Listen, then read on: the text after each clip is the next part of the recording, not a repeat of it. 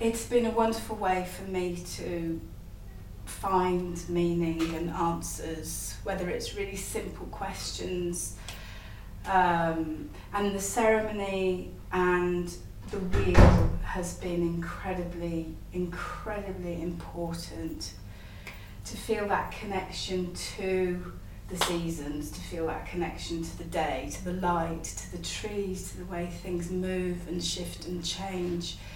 And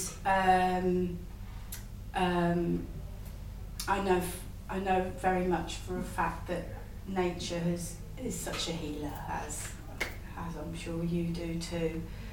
And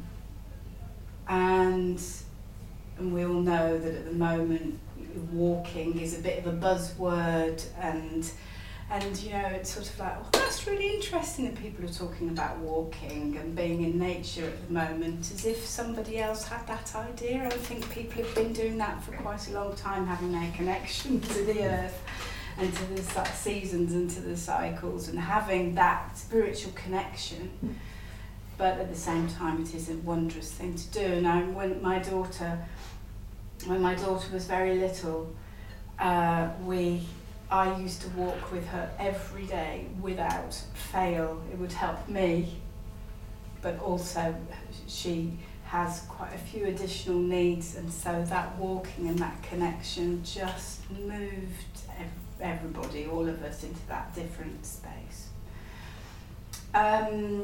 So what I'm saying here is that there's a simplicity to a shamanic practice, there's a simplicity to a spiritual practice, and it doesn't have to be complicated, it doesn't have to be all guns blazing, it doesn't have to be done in a particular way, I think there's a beauty in the simplicity, and if creating a space for yourself is just lighting a candle and bringing a rose and putting it in a vase, I think that can really help people to just kind of land and start their connection and just start to open up to life.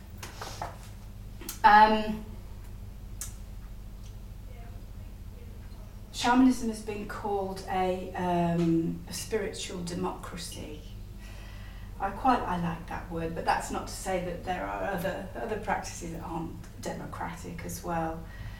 And we are all from, for want of a better word, shamanic community. We all have our feet